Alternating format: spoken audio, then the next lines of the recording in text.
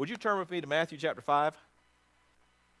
I've got some things the Lord put on my heart to share with you today, and I pray to be a blessing with you. I believe in miracles. I'm trusting the Lord will give me the ability not to keep you here too long today. But that might take a miracle. If I ask for an amen, that may be one of the biggest amens we got all day. But I believe the Lord can share with you what you need in less time than what sometimes preachers like to take. And I are one. So would you join with me? I am. If I put a title on this, I'm just saying preparing for rain. Okay, preparing for rain. But I'm in Matthew chapter 5, and I feel like I just need to pray, so I'm going to do that. Father, I thank you, dear Lord, for your word, because it is so pregnant with life and with truth. And God, it nourishes us to the core of our being, not just the flesh, like Marty's barbecue. But Lord, when we eat of your word, dear God, it nourishes us fully, and we have what we need to sustain us in life, dear God. And so, Lord, today as we open your word and we share, God, we're looking to your word that's written, dear God, but we're also looking for words that come from the throne of God, and inspire our hearts, dear Lord. Speak to us this day, and speak through me, dear Lord. And God, I'll give you the praise and the glory for it. Thank you, Lord God. He who began a good work in us will be faithful to complete it in Christ Jesus. Amen. In Matthew chapter 5, this is one of the most famous passages, one of the most famous locations of Jesus speaking. It's called Jesus' Sermon on the Mount. But Jesus gathered on the mountainside, gathered his disciples, and there were crowds that gathered to him, and he started out with what is called the Beatitudes. Blessed are is how we're familiar with reading it. Again, just to let you know, I hope you don't get upset about this, but this year the Lord encouraged me, and I felt moved to study using the New Living Translation. It's been a blessing to me. It communicates things a little bit differently, so it may be different to what you have. But if it is different, I trust that will cause you to dig deep, study hard. Go ahead and look at the scriptures you have, but dig it out. Study it out. And I love the way it communicates this, but it starts out in verse 3. Jesus is expressing blessings and people that are blessed because of their heart and the way that they're viewing life. And it says here in verse 3, God blesses those who are poor and realize their need for him. Did you get that? God blesses those who are poor and realize their need for him. For the kingdom of heaven is theirs. For those people who realize they're dependent on the Lord and they need the Lord, it says that the kingdom of heaven is theirs. For those people who are completely confident in themselves, I don't need God, I'm going to put God on the shelf for now, and when I need him, I'll go get him. That's a hard road, folks. But if we live life with an understanding that, God may have given us abilities and God may have given us an education, may have experience, but I'm only going to call on God when it's convenient or where I get desperate, that's a hard road. But even with all the equipping and all the things that God's put in your life, if we keep God right in the middle of that, blessed are you. Blessed are you. And I'm not going to read through all of the things. I really want to jump over to verse 6. And it reads differently than it does in your translation, possibly, unless you're reading this one.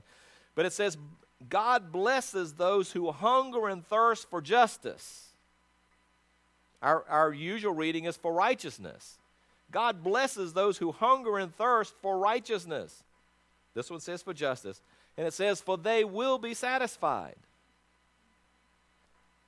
Now, I'm going to tell you that the two readings, even though they're actually communicating the same thing, when I read those two different ways of reading that, they hunger and thirst after righteousness versus they hunger and thirst after justice, they express something different to me. So can I take just a moment and talk about that? When I read it and said, blessed are those who hunger and thirst after righteousness, to me, the connotation that builds in my thought process, in my mind, is that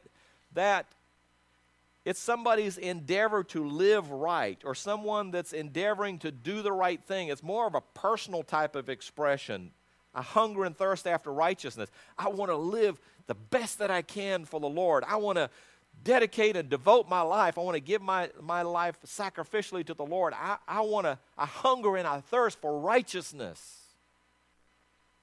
And when I read the other translation, it says, blessed are those who, it says, God blesses those who hunger and thirst for justice. To me, that communicates a little bit different.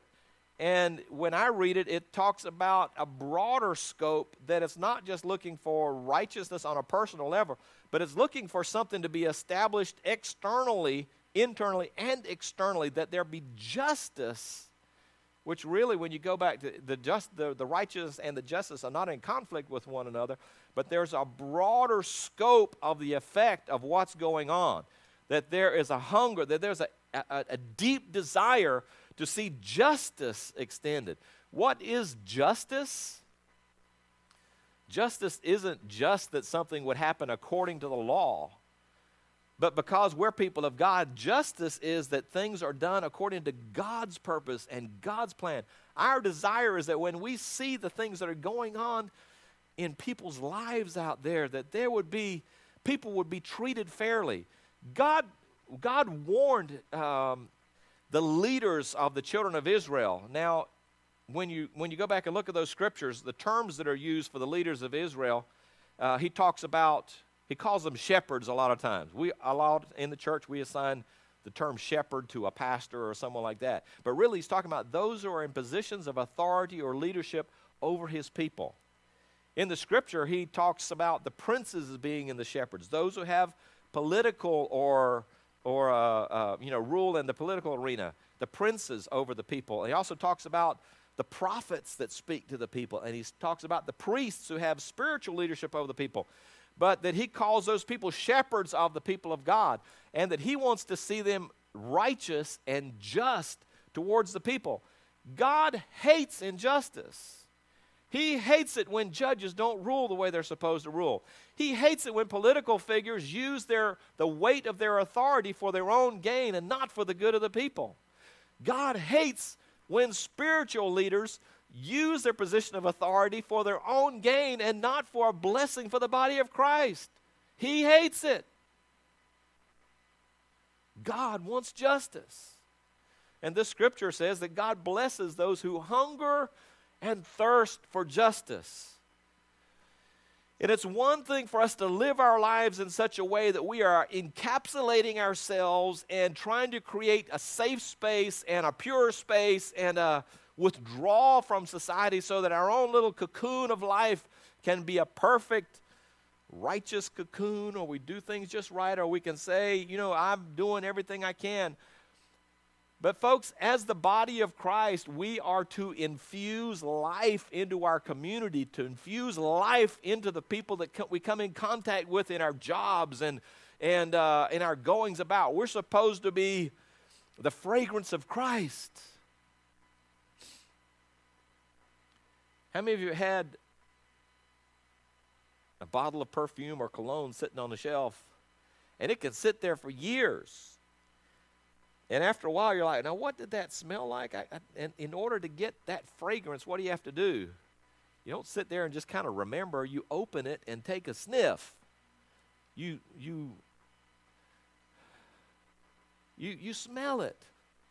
I remember being a little kid. We went to South Africa, and we were Christmas shopping, and we went back by a perfume counter, and I maybe was 11 years old, and my brother, who was 5 years older, Philip, he said, hey, David, come here and smell this. And this is not spiritual, okay? Maybe not. Maybe you can find some kind of spiritual application. But I came over to smell this perfume, and he turned around and went, psh, and just sprayed it all over me. And it was one of those really strong, this was not a cologne, okay? This was a perfume. And I was 11 years old, but I tell you, it bothered me that I was walking around that store. I could smell that flowery, sweet smell. Everywhere I went, he sprayed me with a lady's perfume. And everywhere I went, there was no way to clean it off. That was me for the day. I was fragrant everywhere I went. And it just embarrassed me. It messed with my manhood. Thank you. Still a man. But I don't wear perfume. But anyhow, all day long. I couldn't help myself. I was carrying the fragrance around with me, and I couldn't help it. It wasn't the fragrance that I wanted to have. But folks, we are to bear the fragrance of Christ. You may not be able to contain it. Ralph is going spiritual. You may not be able to you may not even realize the fact that you're coming in contact with people, but they're getting a scent because of your life and the way you live. Is it Christ that they're experiencing? Is it Christ that they're coming in contact with? Is the fragrance that they get from our lives something that captivates them? You know, your olfactory senses are one of the most powerful memory stirrers that we have. When you smell something and it smells good, apple pie makes you start salivating. You can almost smell it when you think about it. We had a boxer dog, and you could hint at food for him, and he'd just start drooling down the side. You can talk about food. I could sit here this morning and start talking about food. I guess I'm already doing it. And already your mouth will start salivating because you're anticipating food. Your body starts kicking into gear to receive something. Well, what do people experience when they experience us? What fragrance lingers in their senses? What do they recall?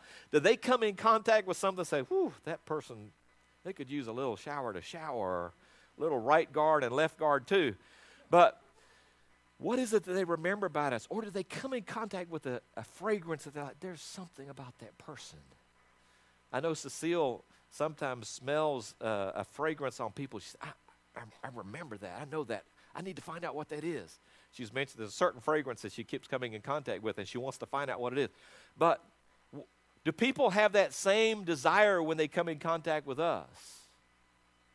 What fragrance do we leave? Is it the fragrance of Christ that makes them want to know more about Christ? That's the way that we should be. But folks, what we have experienced and what we are experiencing in Christ should not just stay with us. It is something that should impact our community and impact our nation and impact the world as we come in contact with it. And I'm going to throw that way up there for just a little bit. Will you turn me to 1 Kings? And let's go to 1 Kings chapter 16. Because, folks, it's easy. And I hear Christians all the time. Just ticks me off. Was that religious?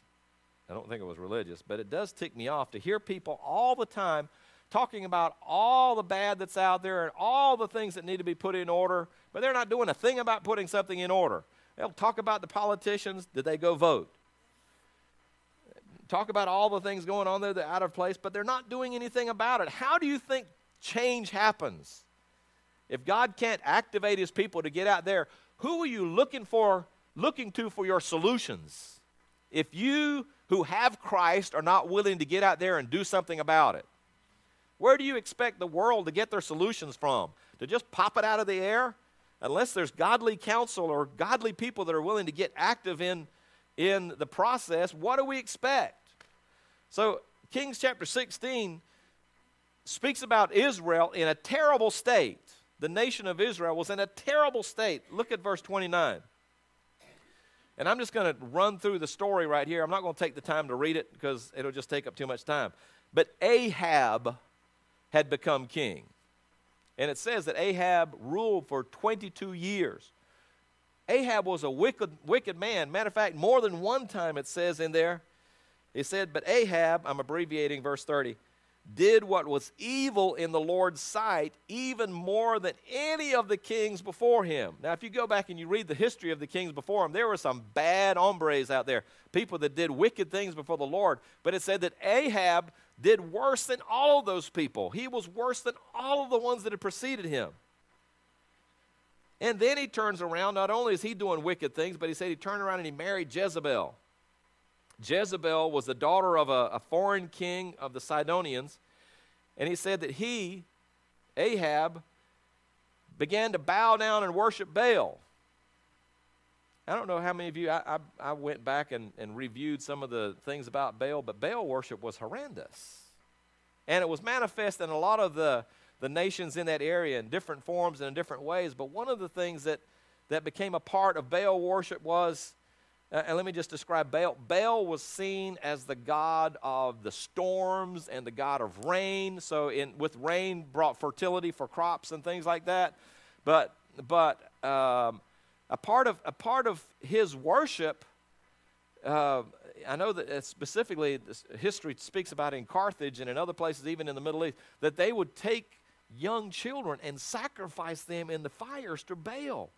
I've seen images portrayed where there was like Baal is portrayed in different forms depending on the culture that you're talking about. But in one portrayal, there were hands, like bronze altar with hands like this, and the Baal god was there, and they would have a scorching fire from underneath, and these burning hands out there, and they would place babies in these hands, and the babies would end up falling through the hands into the fire. But can you imagine the corruption of the mind of people to take their own physical children and place them in the arms of a hideous, grotesque thing like that, and sacrifice their own children in order for their own prosperity, for their own gain, to appease a god so that they can have great crops and be blessed. But Baal was considered a god of fertility, but he was a god of storms and the rain. As a matter of fact, there are certain seasons in that area where there is no rain. It's a dry season. And they believed that at that time that Baal would descend down to the underworld and be in the underworld, and then they looked forward to the spring when Baal would reemerge from the underworld, and they would worship and things that would go on. And they actually would have rites and things that they would do to commemorate the time when Baal would descend into the underworld, and then things that would happen when he would come up. And anyhow, it was just here. The king of Israel set up, he not only was bowing down to Baal, but he said he built a temple for Baal in Samaria.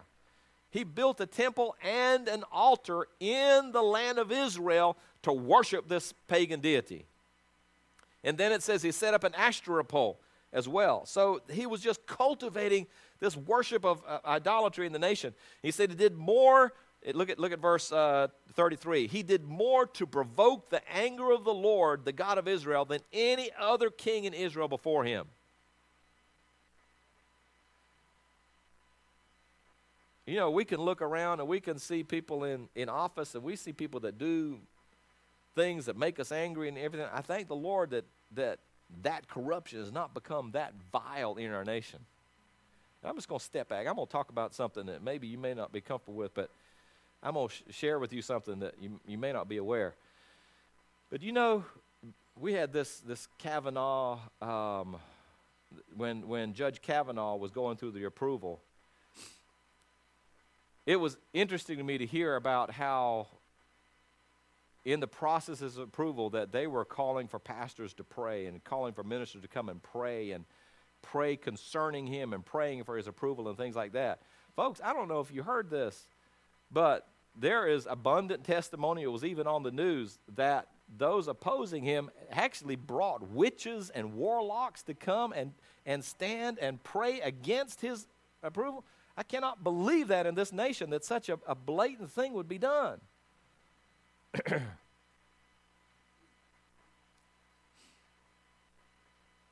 Lord, help our nation when those in leadership will stoop to those type of things in order to fight against it.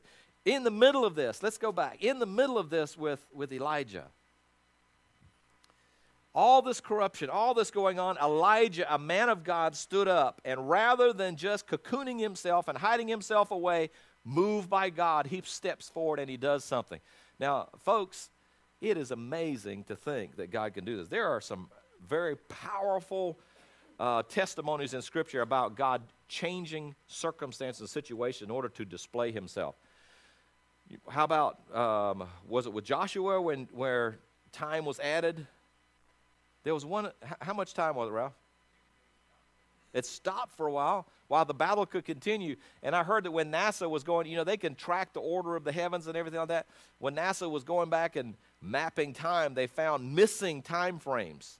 And they didn't know how to answer that. And so when they got to researching, somebody stepped forward and told them about biblical accounts where God stopped time. And when they fit those things into place, it brought the alignment back. The time, it matched up with time frame. There was a testimony in the heavens to what God said in his word, where God stopped time. I love it. But just think of God using a man or woman of God to step up and speak something out there in line with what God's already desiring to do, and it actually shifts things in the cosmos to align with what God's purpose and plan is. This is an account like this. It talks about Elijah here. It says, chapter 17, verse 1, now Elijah, who was from Tishbe, or a Tishbite, from Gilead, told King Abraham, so he is stepping in front of the king and telling the king this, okay? As surely as the Lord, the God of Israel lives, the God I serve, there will be no dew or rain during the next few years until I give the word. Can you imagine that? Now, there are days that we have where we don't have rain for a few days. But if I go walking outside in my socks or barefoot or something like that, my feet are going to get wet because there's going to be dew come out of the ground. To go for several years, and the prophet said, there's not going to be any rain nor dew until I give the word. Authorized. Boom. Can you imagine moving in that power? Now, I'm going to tell you something. There are a lot of Christians who like to pray powerful things, earth-moving things, and some are inspired by God, and some are personally inspired. But if you're going to make a proclamation, I just want to say this, and I think this is important, the Spirit of the Lord. If you're going to make a proclamation authorized by God in this kind of arena, one thing that's missing a lot of times is the audience. What good would it have been for Elijah to sit back and in his prayer closet make a declaration, there's not going to be any rain for the next several years until I say so. And all of a sudden, the whole nation is suffering a drought, but nobody knows why. If God was speaking a judgment and revealing himself, believe it, even the judgment of God's are beneficial to us if it helps realign things back to where we're supposed to be. But there needed to be an audience in this situation. What good would have been for that prayer to happen without there being an audience? If he had not spoken to the king and said, this is why. You know what they would have done? They just would have said, okay, we're trying to appeal to Baal for rain, and Baal's not, we need to sacrifice more. We need to do more to try to appeal. And they would have just kind of poured on what they've been doing, and all that injustice would have continued to happen, and all that vile practice would have continued to happen, even more, with much more devotion to try to appeal to Baal. But it had already been defined. Look, folks, the reason why this is happening is because Elijah the prophet said there's not going to be any rain. I want to get that. I want to get that across to you. Sometimes you may be praying for something, and you may be praying in your closet when God needs you to step out of the closet, and our scope may not be national. Our scope may be a family member that needs a word from the Lord. And I'm not just talking about speaking judgment, but I'm saying sometimes we need to go speak to their face. It's good to pray for them, but sometimes there's got to be a one-on-one communication so that people can understand what's going on. Why am I going through this? What is the remedy for this? And people need a direct, I'm going to use the word confrontation, but they need that experience so they know what's going on and what the remedy is. Now, I'm going to tell you, Ahab, when he gets up the next day and there's no rain and there's no dew, what does he think about? He doesn't say, I wonder what happened. Where's the dew? He's like, that Elijah, he did it. We're going to blame Elijah. So anyhow, God made provision for Elijah. I'm not going to take time with that, but you see that God sent him down to the Kerith brook, and God had supernatural provision for him. A little bit later, the brook dried up, and it would be easy for the prophet to say, God, did you forget about me? I had it, I know everybody else has been suffering, but you were at least providing for me. But God says, no, I want you to go down to the widow. God, even in the middle of this, was concerned for the widow who would be suffering. Look, this was a corporate suffering among the people of God. Everybody was experiencing the lack of rain and the drought. I lived in a country that had no rain for 3 years. And as a young boy, I can remember driving along and what at one time was a grassy area. I'm not talking about a field out there. I'm talking about driving for miles and miles and miles and it just being completely dry. What grass you saw were little dry twigs sticking up out of the ground that the cows hadn't already come by and munched on. And the cows got so depleted. I mean, there were dead cows all over the place, but the cows that were still living, the African people would literally have to put sticks underneath them in the morning and raise them up off the ground. And if they sagged back down in the day, they'd have to lift them back up. And I mean, it was a meager existence. People were dying and starving and things like that. And that was a 3-year drought. And we see here that Israel had to have been going through that. Things don't live. Grass doesn't grow. Plants don't grow when they don't have rain. Even this brook that had been his sustenance dried up. And God said, I want you to go down to the widow. And he went down to the widow. The widow was down there just preparing to, she said all she had was just a handful of grain. She was going to make a cake, and then she and her son were going to die. I mean, folks, that's not that you've been fat up to this one last meal. That's you're depleted. You're at such a place of starvation that this may be the last time we ever eat, and then our bodies will not be able to sustain themselves for another several days. They were already that depleted. And the prophet goes down there and says, look, would you give me something to drink? And so she moves to go and give him something to drink. And then as she's moving to do that, she's willing in this desperate place to serve the prophet. And then he says, and while you're doing that, would you go ahead and make me a cake so that I can have something, make me a little cake so that I can have something to eat. And she's like, and then she stopped. She said, I've got my last little bit of grain, and then I'm going to make that, and then my son and I are going to die. And the prophet said, well, go ahead and do that, and the Lord will see to it that you're sustained.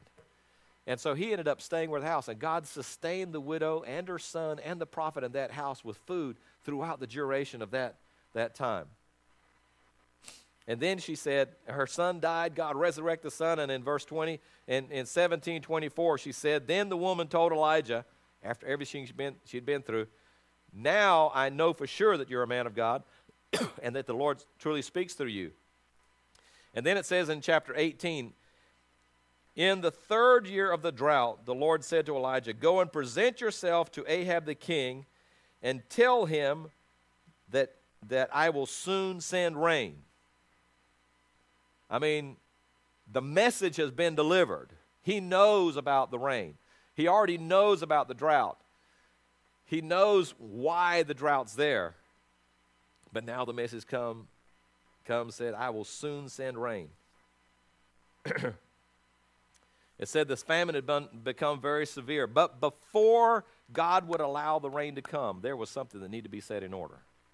And it had to do with those prophets of Baal and the prophets that were serving Ashtoreth. And God takes them on the experience. My intention today is not to speak about this experience, but there was a Mount Carmel experience that had to happen.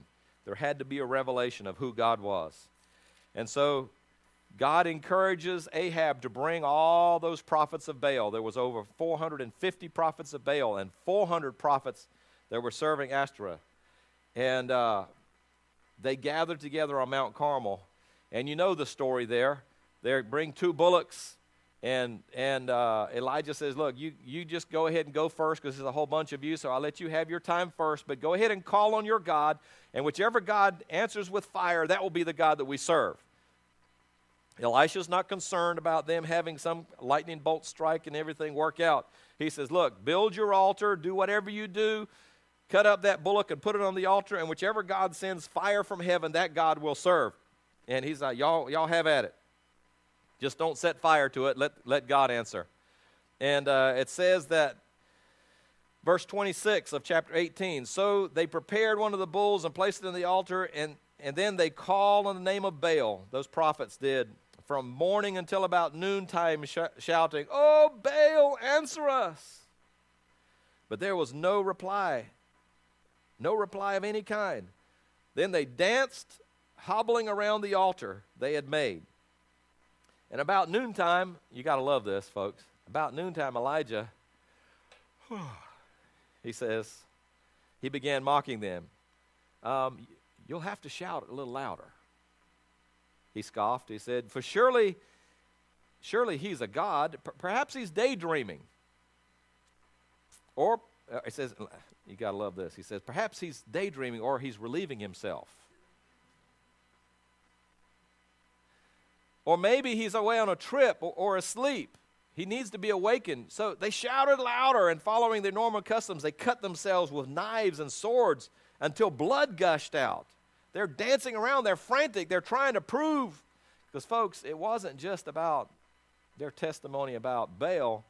They understood their lives were on the line. They had misled a nation into idolatry. They had been the ones who had gained from the idolatry of that nation, and God was exposing them. Don't think that when righteousness reigns up or rises up in our hearts and our lives, and we start to make a testimony about the Lord, and we start to demonstrate the power of God, and we start to demonstrate the character and nature of God, that somehow the enemy is going to be quiet and just kind of lay low. No, when you start exposing darkness, darkness reacts. But greater is he that's in us than he's in the world. Don't be afraid of what the enemy throws in your face or tries to do. Just stand on the rock. Stand on the rock. Stand in the anointing that God's given you. And God will show himself on your behalf. So anyhow, they shouted harder. They kept working at it. Finally, it says that after, even in the afternoon, when it came time for the evening sacrifice, the order of the Lord was being reestablished. It says that Elijah called an end to that. He said, and he says to the people, he said, come over here. And it says that he began to take those old rocks from the altar that was there. He took 12 stones, one representing every tribe, reestablishing the identity of the people of God. And he set those stones back in order. He rebuilt the temple of the Lord, the altar of the Lord, and he built it up. Then he took the bullock, and he put the wood on there. He cut up that bullock. He put the bullock on the altar. And then he turns around and he says, look, he said, we need to build a trench around here. So he dug a trench around the altar. And he says, go get some water jars, big water jars, and fill them up with water. And I want you to take them and pour them on this altar. You know, if there's going to be a fluke spark or flicker, we're not going to have that. So he poured the jars of water. And he said, now go do that again. And so they got more water, and they just doused the sacrifice with water. They doused the wood with water. And then he said, one more time. And so 3 times they soaked that altar with water. And then he steps back, and I have to read it just so that we're hearing it the way it says. At the usual time for the offering of the evening sacrifice, Elijah the prophet walked up to the altar and he prayed, "Oh Lord, God of Abraham, Isaac, and Jacob, God, we know where we've been. We've seen your hand in the past. We know the promises that you gave back then. Prove today that you are a God of Israel and that I am your servant.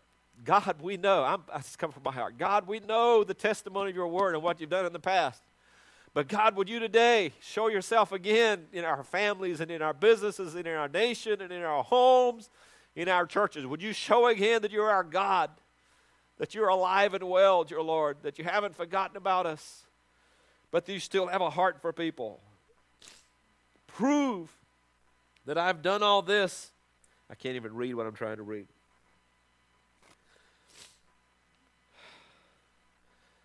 "Prove that I have done all this at your command, O Lord.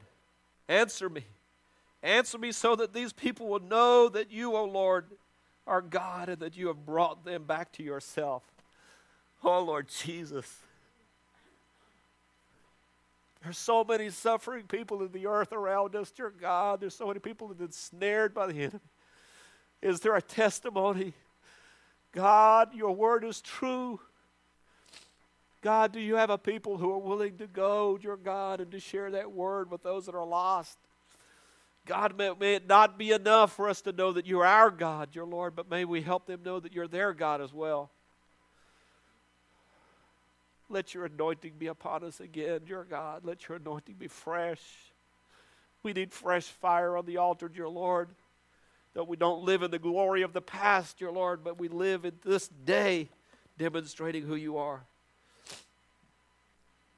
Oh Lord, answer me so that this people would know that you, the Lord, are God and that you have brought them back to yourself. And it said immediately The fire of the Lord flashed down from heaven and burned up the young bull, the wood, the stones, and the dust. It even licked up all the water in the trench. But I thought water put out fire, not this kind of fire. You may try to dampen down the Spirit of the Lord all you want. The enemy may try to quiet you and keep you from saying what you feel like you're supposed to say. He may try to put out the fire of your testimony, but the fire will lick up the water. Immediately the fire of the Lord flashed. I already read that. Verse 39. And when all the people saw it, they fell face down on the ground and cried out, "The Lord, He is God. The Lord, He is God." Yes, the Lord is God. And Elijah, in what to us today doesn't seem very spiritual. Can you find me a tissue, honey? In what doesn't seem very spiritual, it said Elijah seized all the prophets of Baal. Don't let a single one of them escape. So the people seized them all. Thank you, honey. And Elijah took them down to the Kidron Valley and killed them there. He eliminated the prophets.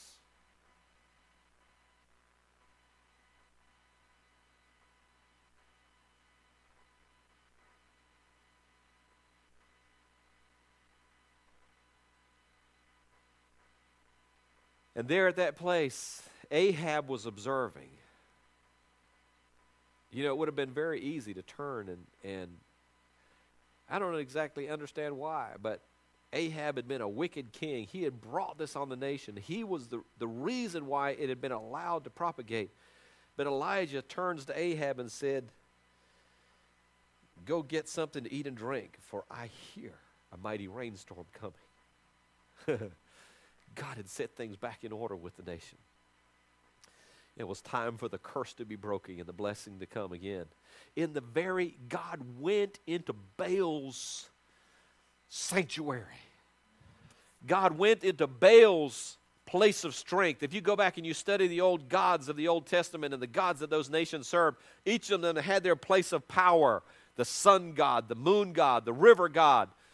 And God used the plagues of Egypt to demolish the strongholds of those gods. If you go back and study it, each one of those plagues came in direct confrontation to one of the gods that the Egyptians served.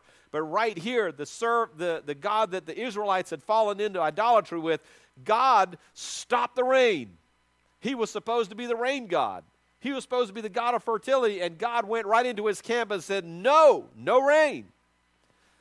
And then when God demolished the worship, he said, the prophet said, I hear the sound of rain. I hear a mighty rainstorm coming. There was not a cloud in the sky. There wasn't a thunderclap in the heavens. There wasn't a bolt of lightning that had streaked across the sky, but the prophet said, I hear a mighty rainstorm coming. What do you hear in your spirit? Is there are people today that can hear what God is desiring to do before they ever see a sign of it, before they ever read the headlines in the news, but they've got something churning on the inside and there's something moving on the inside. There's a creative force inside of them. Because see, God spoke to me and he said, look, I've got things that I want to create. There's things I want to do that I'll put into your spirit, but you've got to be willing to walk it out. You've got to be willing to talk it out. You've got to be willing to take the things of heaven and birth them in the earth. Are we willing to be that kind of people? You know, it's easy to sit there and look at an Elijah and think, well, he's a great man of God. Look at all the things that he did. Elijah gets Ahab to take off and go find some food, something to drink. And he said, but Elijah, he climbed up on the top of Mount Carmel, the same place where he had that victory, and he gets up there. He said, and he bowed down low to the ground and prayed with his face between his knees. That might be a challenge for some of us. How low can you go? But he got down there in sincerity before the Lord, and he began to pray for God to send rain. And in the midst of his prayer, he knew that he was birthing something into the earth from the heavens. It wasn't that he was creating something. He wasn't trying to persuade God to do something. He was opening in the realm of man, in the jurisdiction of man. He was calling for what God desired to come into being among men. I wish you could get a hold of that. Folks, God's put things in our jurisdiction down here in the earth and said, you choose if you want life or death. You choose if you want blessings or cursings. in the realm of men, rulers and authorities sit in seats of authority, and they agree with the principles of God or disagree with the principles of God. They put laws in place to govern men that are sometimes in line with God's purposes, and sometimes they put laws and allow laws in place, or they're just silent to things that need to be established in righteousness, and they're not. And when man puts a barrier to the blessings of God, we have pushed God out. But God still wants to bless. So our prayers unlock those doors of heaven. We strip back the walls of heaven or the doors of heaven. We say, God, we want you to come down. Reveal yourself. Demolish those strongholds of thought or strongholds of law or strongholds of jurisdiction. Show yourself, dear Lord. We invite you into our realm, dear God. And we pull what's in the heart of heaven down here to earth. Elijah had already heard that there was a rain coming. He knew what God wanted to do, but he got on his face until he saw it manifest. So he sends his servant. He said, go up there on the top and go look and tell me what you see. Go look towards the ocean. And the servant went up there with expectancy, and he returns back. Elijah said, I didn't see anything. I don't see anything going on. Well, maybe I missed it. Did you hear from heaven or not? Just because you haven't seen it yet doesn't mean it's not coming. Don't quit. Hear from heaven and then follow through. Go again. Go look again. Would you go look again? I know something's happening. I know something's going on. Would you go look again? And so the servant goes up and he comes back. I don't see anything. Go again. It goes up again, and by this time he's probably thinking, I think he's lost it. You ever had something in your heart that you felt like God put there and you prayed about it, you don't see it, and you think, well, maybe it was just me. Maybe I missed it. Don't give up.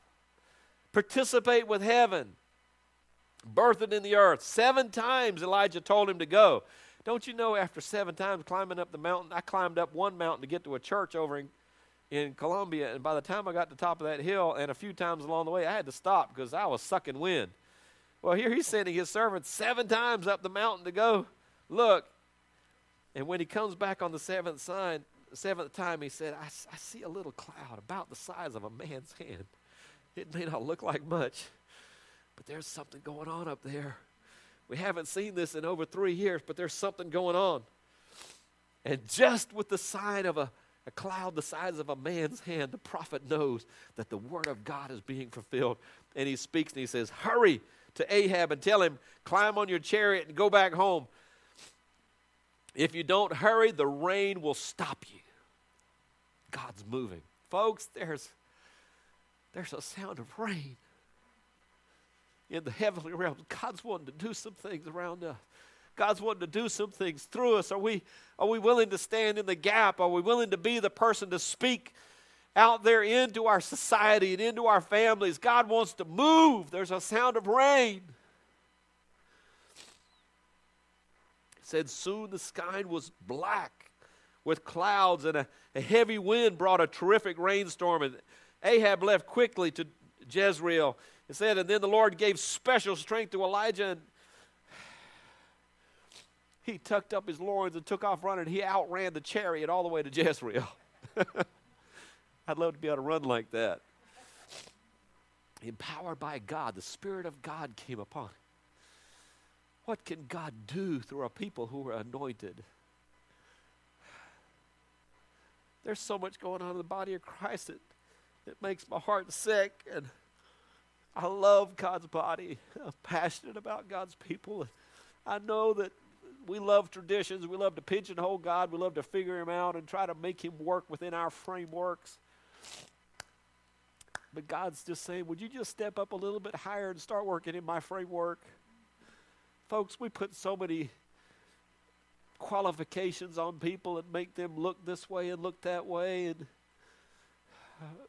try to make them conform to the image that we think they need to look like. And God's saying, I think they're beautiful. I think they're beautiful. There's things that I can change in their heart. I'm not concerned about all that outside stuff. We can work on this. Just let me show you what I can do through them. There's a lot of things that goes on that's going on in the body of Christ that shouldn't be there. It shouldn't be a part of the story, but it is.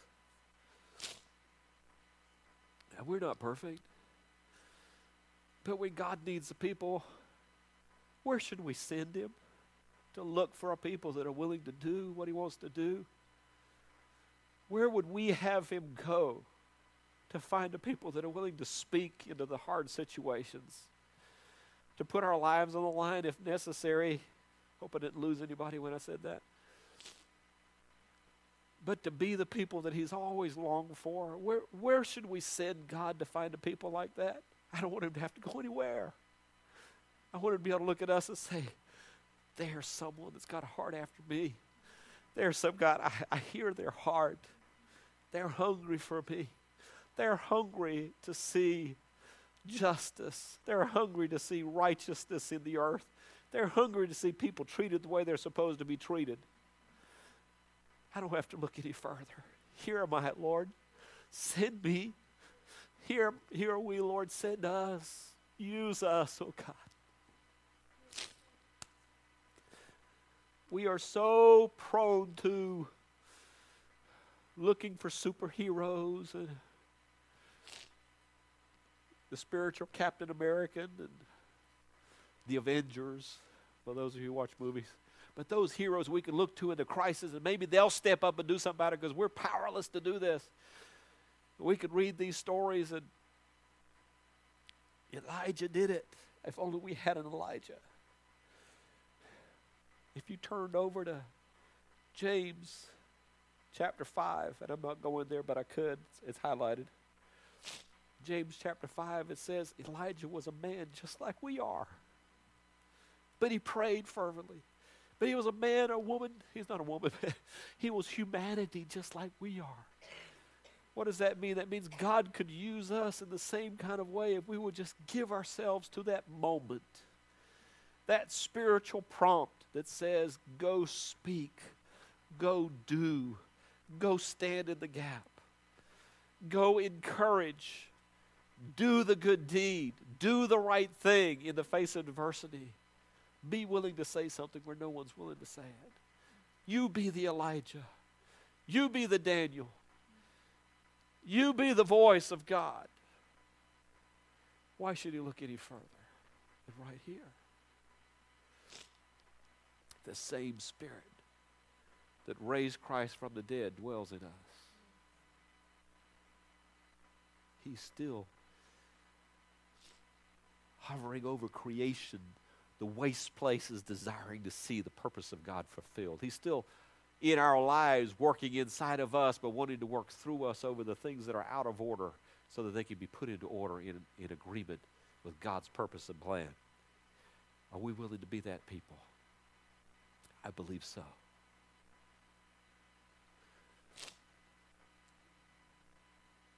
I know there are people here that are eager. And not only that, you've made yourself available. So be it, God. May it be an amen. May it be unto us according to your word. Would you stand with me? We're going to go to the Lord in prayer. I'm getting ready to pray, and we're going to close out the service, but I want to give a commendation to somebody, and there are many that I could and probably should be commending at this point, but I just want to identify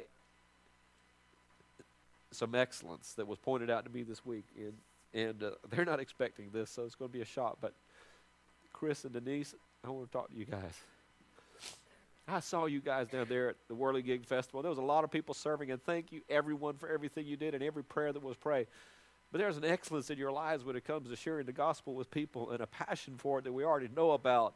But even the way that you communicated. I had somebody come to me and they said, man, those guys were good. They seized every opportunity to be able to speak to people and to be able to share Christ and even to bust the excuses. Chris, you're seasoned. When somebody says, I believe in God. Really? What do you believe about him? You know, just get beyond the excuse. And there was a lot of things that they did down there that I won't take time to go through it. But there's things we can learn from them. There's things that we can learn from other ones of you. But that's an area where they're really good at, and we need to get gooder. In the Webster's, that means gooder. But I commend you in that. Thank you for being an example in that. Let's go to the Lord in prayer. Folks, every one of you who's a child of God, God's got a gift inside of you. As a body, we're incomplete without you standing in your place and doing what God's given. Now, it's not just about this local body. It's about the body of Christ as a whole. But don't settle back and don't be content to stay in a place of withdrawal and pull back into a cocoon and don't try to perfect your own personal space and not be willing to step out into the other space. There's more. You need to be doing more outside of your box, okay? Don't allow the enemy to pull you back. I want to stir up the gifts inside of God's people and just say, we need you. The body of Christ needs you. It's not just this house. It's the extended body of Christ. You've got relationships with other believers or people you're coming in contact with. God needs you to be active. Heavenly Father, we come before you today. God, we're all guilty of having our own Baals and Ashtoreths, dear Lord, that we court or worship. God, there are things in our lives that aren't the way they should be. And God, we just want to put the knife to those things today, dear God. Expose them to us so that we recognize places where we're not allowing you to be Lord and where we've substituted other things for you. So be merciful to us in that, dear Lord, and draw us back to yourself and reveal to us that you're our God. But God, I want to ignite something in this house today, dear Lord, that we would come before you and stand before your altar this day and make that declaration that you are our God and we are your people, dear Lord. So God, if you need something done in this earth, dear Lord, look no further. We make ourselves available. I want you to ignite the churches that are around us, dear God, your body of Christ in this area. I want to keep on moving all around the world, but I don't have time to do it. But God, would you manifest yourself in our area? God, would you show yourself strong? Send some fire down on that old altar, dear God, and make it fresh all over again. Lap up everything that's there, dear God. Take even the soggy mess that we've made. And God, purify it once again. And Lord, let your church be a fiery demonstration of the power and the dominion of the Lord God Almighty. May we speak truth where truth is needed. May we stand against injustice where there's injustice, dear Lord. May we be kind and generous where that's needed. But God, may we be mindful of the fact that we are establishing the kingdom of God in the hearts and minds of men. And the gates of hell won't prevail against it. So God, commission us as your ambassadors into this earth. Empower us with your anointing and your Holy Spirit. And God, may your will be accomplished in Jesus' name. Amen. Amen. I look forward to hearing what God does. Amen. Be blessed.